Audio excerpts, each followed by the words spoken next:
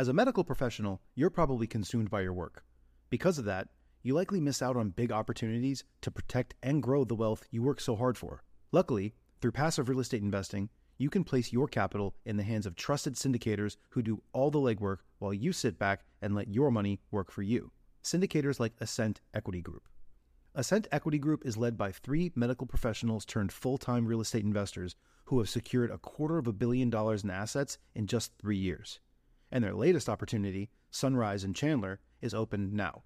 Sunrise in Chandler is an exciting 177-unit value-add multifamily opportunity in the affluent city of Chandler, Arizona. This Class B asset in a Class A location was secured at a significant discount and is already cash flowing out of the gate, with 89% of the units still in need of renovation. Sunrise in Chandler is close to meeting its capital raising goal and will be closing soon. So if you'd like to learn more, visit ascentequitygroup.com/best deal to schedule a call. That's ASCENT equitygroup.com/best deal. This opportunity is open to accredited investors only. You have to know how many dollars you spend in relation to how many dollars you make. And you have to know how everything correlates, all the cause and effect of what it is you're doing. Best ever listeners, you ready to take your online advertising into the big leagues? Are you ready to get more leads? Well, how about we do all of this for free? Yeah, sure, free. Well, it starts out with a free strategy session with Dan Barrett. You recognize his name, episode 565, titled Google AdWords and Cutting Edge Strategies. He's the only certified Google partner agency that works exclusively with real estate investors. That's why I'm talking about him. And he's managed over $1 million of client spend and scored an 80th percentile or higher for best practice. Basically, he knows his stuff. And he is offering a free strategy session for 1 hour to do a deep dive with you and learn about your market and collaboratively come up with an online advertising strategy based on your target audience. And he's offering to do this for the best ever listeners. Go to adwordsnerds.com/Joe. Now, I mentioned free. Well, the strategy session is free. And then you can either take the online advertising strategy that he comes up with on the call and go implement it yourself. There you go. It's free. Or you can have him and his agency do it for you. It's a turnkey solution. And by the way, that likely wound up being free too, assuming that you're closing on the leads that he's generating for you as a result of all the efforts. Go to adwordsnerds.com/Joe. He's got some amazing stuff. Ask him about the pre-targeting for direct mail lists that he does. It's something unique to their company, and it's pretty exciting stuff. He's noticing some tremendous results as a result of doing pre-targeting. So ask him about that. AdWordsNerds.com/Joe. Best ever listeners, welcome to the best real estate investing advice ever show. I'm Joe Fairless. This is the world's longest running daily real estate investing podcast. We only talk about the best advice ever. We don't get into any fluff, and I hope you're having a best ever weekend. Because it's Saturday, we're doing a special segment called Situation Saturday, where our best ever guest talks about a sticky situation they were in and how they overcame it. How you doing, Chris Cloutier? I'm doing phenomenal, man. How are you? I am doing phenomenal as well, and nice to have you on the show again. And best ever listeners, if you recognize Chris, well, that's because he's been on the show before. Originally, he was on episode number 58. That's it, 58. Titled Turning Smiles into Profits, where he talked about his customer service program and how they call every single client of theirs with his turnkey company every month and get feedback. And actually, from that interview, I implemented a question that you talked about, Chris, where you talked about how you always talk to potential partners about the mistakes that they've made. And if they say they haven't made any, then they either are being dishonest or they haven't been in the game long enough. And I actually asked that on my normal format ever since then for the last 900 episodes because of you. Wow. Are you kidding me? 900 episodes. That's cool. I'm glad I could contribute to that. Yeah, there's been so many good answers as a result of that. So there's so many lessons learned just from you mentioning that one thing I guess it was 900 days ago. I guess that's how it works. Isn't that crazy? 900 days ago, whenever we talked. Well, a little bit about Chris. He is a co-owner of Memphis Invest. It's one of the largest passive turnkey real estate companies. Memphis Invest does over $100 million in annual revenue. They purchase over 600 single-family homes yearly in Memphis, Dallas, and Houston. He's based in Memphis, Tennessee. With that being said, Chris, you want to give the best ever listeners just a little bit more about your background, and then let's dive into the tough situation you were in? Yeah, absolutely. You bet. As you said so eloquently, I am a partner at Memphis Invest, and I am partners with my father and my younger brother. My older brother, Kent, while maybe not being a partner in the company, obviously a huge influence on us. He's got his own real estate company out there in California, but the point of that is that my family, all of us, we've been raised in this very entrepreneurial environment. And ever since we were kids, I started working when I was 11. And everything that we've ever done has been really customer service centric. I guess no matter what the industry was, no matter what the particular company was that we started, each of us has started our own companies and always based on customer service, no matter what the product was. And so just for that quick little background, we're managing, as you said today, 4,000 properties for passive investors from around the country. We love real estate. We love, probably more than anything, is just being in business in general. We love having clients and vendors and team members and building things. I mean, that's just, I guess it's in our blood. It's in our nature from doing it for so long to this point. From managing 4,000 properties to buying a whole bunch of properties on an annual basis to building companies, I know you've come across many sticky situations, so you've got lots of different stories to choose from. Which one do you want to talk about? Let's talk about one that may hit closer to home for many of your listeners, and it's just about doing a deal yourself and I'm going to talk about bravery, being brave enough to go out there and try and take on a challenge on your own rather than feeling like you have to go with a partnership. And really it boils down to early on, several deals that I had done went really well and one went south really fast. But the point of it was that all of it I did with a partner because I wasn't brave enough to go out on my own.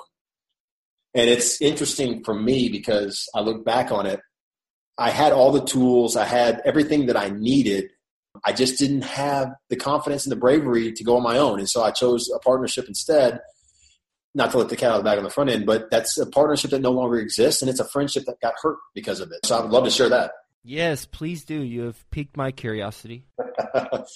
Well, I was in Denver, Colorado recently at the Best Ever Conference event out there in Denver. And it gave me a chance to kind of go back to some of my old stomping grounds where I got started as a real estate investor. It's also the place I founded my first company, which was a grocery arbitrage company. And I was very successful thanks to having some really good mentors in my family and around me that helped me to build my first company successfully.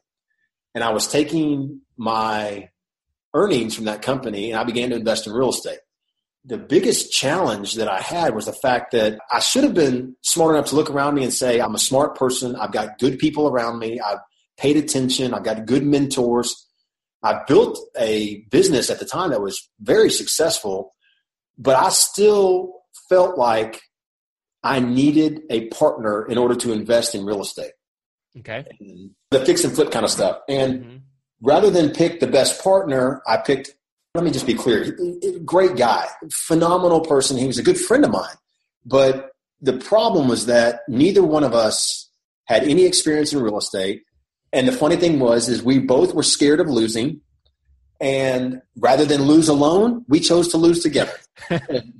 That's what happens so often in partnerships. And we made the decision to be partners for all the wrong reasons. Not because he had strengths and I had strengths, but because we both had a weakness, which was lack of faith, lack of bravery, lack of courage to go do it on our own. And to be fair to him, he was already a long-term buy and hold landlord that was doing okay.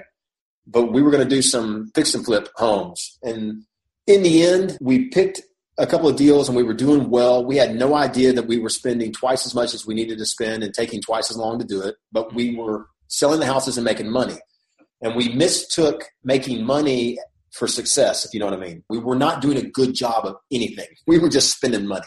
Well, selling houses and making money, that on the surface certainly appears to be success from a business standpoint. I'm glad you said that because you're right.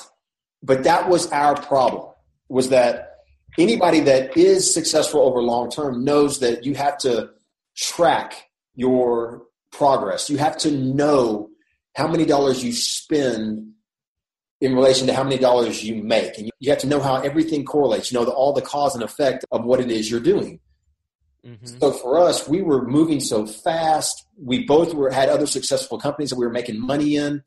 Neither one of us were holding each other accountable to anything. One of the tips I always share from Stage of Our Talk is inspect what you expect, which neither of us were doing. We basically were just kind of relying on the other to be the smart one. And I look back now, it's really funny. We were making some money. We could have done much better. And what did us in eventually was a home that we chose. That this is how fickle real estate is. It was right there in Denver, and it was a matter of 200 yards was the difference between us making money and losing a lot of money. And we lost over 6 figures on this deal, and it broke apart our partnership, certainly. And we're just not really friends anymore because of it, because there's a lot of animosity towards each other because neither one of us were holding ourselves accountable, much less the other. The problem is that we purchased a home that was literally 2 blocks away from where it needed to be, both school district, taxing district, the way that homes were going to be appraised and what would be used as comparable sales. It literally was the difference between a home being worth $500,000 and a home being worth $300,000. Mm-hmm. And we owned the home in the 400s. And so we held a house for a very long time. I continued to write checks for it and write checks for it and write checks for it. And I tell people on the backside when it's all said and done that I went into a partnership with someone that I was comfortable with, someone who told me all the right things that I needed to hear, like I was a good business person and I was smart and I was obviously successful. I had money. Together we would be able to fix and flip homes. And I did not partner up with someone who had the ability to run good forecasts of as far as what we're spending and how to budget that money and how to model that money. I didn't partner with someone who could pull comparable sales and could analyze the difference between that 200-yard difference, that 2 blocks that really sunk us. I didn't partner with the person that had the right skill set for me because my skill set was absolutely at my business. And I had money. And I had the ability to stay organized and stay on point, but I didn't know real estate. My partner, unfortunately, didn't have money, but also didn't have the real estate skills that were needed. So he's managing a project that he didn't know how to do. It ended up being a disaster. And I go back to the very first thing I said is that when we're choosing a partner and we're choosing a partnership, I did it out of fear. And that is never a good reason to go into any type of, whether it's a real estate transaction or a business transaction, you should never enter one out of fear. Like I said, we were fearful of losing money. And so rather than losing money as individuals, we lost it together as a partnership. Based on what you said, it sounds like you need someone who has the right skill set to complement you or fill in the blank for whoever is the person who's looking for a partnership. But when do you know that you should have a partnership versus going on your own and doing your own deal? If your choice to go into a partnership is based on your own fear, whether it's fear of unknowns, whether it's fear of failure, whether it's fear of taking on a really big project and being highly successful, which, believe it or not, that's a fear that a lot of people have. When they haven't done a really big project, they're perfectly capable of doing it, but the simple fact they haven't done it before is a fear that makes them bring on a partner instead. So when you're making a decision on whether to bring a partner in based on fear of what could happen, then you're probably not ready to bring on a partner. It needs to be a partnership, and you nailed it, Joe, perfectly, that you need to take on a partner when you can look around the landscape and say, I'm able to bring these particular skills to this project. And it may be that in my case, I didn't have the time or the experience to know how to do comparable sales. So I wasn't sure how to comp a property properly at the time. I did not have enough experience negotiating with contractors to negotiate pricing. I had been basically a very passive investor up to that point. And so I needed to bring someone in if I was going to partner that had the experience of negotiating with contractors, getting them hired, keeping them on track. Because I knew all those things had to be done. I just hadn't done them before. And if I just spent a little bit of time sitting down thinking about it, I would have realized that even though I'd never done it, I negotiated with contractors daily. It was a different kind of contractor, but I've been negotiating for years. I knew exactly how to negotiate a contract. I knew exactly how to negotiate work to be done. I could have easily contacted one of the top real estate agents in the area because I knew the things to do. I just didn't do them. I strictly chose a partner based on fear rather than looking myself in the mirror and saying, I know how to do this. I've been a successful business person. I've been in the local real estate investors association. I'm surrounded by smart mentors. I can do this. I chose to take the easy route, which was I'll get a partner instead and let him do these things. I'll provide the money and make it on the backside. And the worst part for us, Joe, was that we were successful for the first 3 or 4 deals we did. We made money. Yeah, false sense of security. Oh, yes. Right. Absolutely. One question I have, I'm a huge Tony Robbins student, and he talks about how emotions like fear and being scared or being maybe depressed or whatever, they're all action signals if we use them in an empowering way. And I don't remember what he said fear is and what that should lead us to, but I suspect it's something like get prepared, where if we're fearful about something, then we need to either get educated or more prepared. The question I have is along those lines. I have entered into partnerships with a good dose of fear, but then also it's because I know some of the aspects that they're good at that I'm not will help with the transaction, and it's gone well. So I am fearful that, hey, I really don't want to do this because I'm not going to set up the project for success. So how do you reconcile that with this approach? Well, you said something perfect right there in that you are aware of your weaknesses, lack of a better way to put it, the things you don't bring to the table on that particular deal. And it was that awareness that made you fearful to move forward without correcting that. Yep. What I'm talking about for me is, I guess I had that same mentality, but I just didn't recognize what I needed in a partner. Mm-hmm. Instead, for me, it strictly was, I like this person. I'm good at what I've been doing. He's been good at what he's doing. This will be fun to be in a partnership with this person. He and I can make some money together. We've done other stuff together so we can, whatever it might be. It might be playing softball on Thursday nights together, and we're going to meet for a happy hour money, whatever. All right, it's these things that say, hey, this is what makes us a good partnership. And he's got time on his hands. He's got some experience. I was never asking the questions that you were asking right there of, does this person bring to the table exactly what I need? Forget everything else about it, and do they bring to the table the specific things that are going to make me successful in this project? Mm-hmm. So being fearful and not moving forward because you don't have everything you need yet, that's smart. And I love the way that you said Tony Robbins puts it in the case of get educated, get yourself surrounded by the right pieces. Mm-hmm. Don't just stop. But for me, I didn't do that. I just kind of chose a partner that I thought it'd be fun to hang out with and I could make some money with. And I thought if I do lose, well, we both lose together, so it's no big deal because we're buddies. Everyone loves losing over $100,000 with a friend. You should experience that with all your best friends. Highly recommend.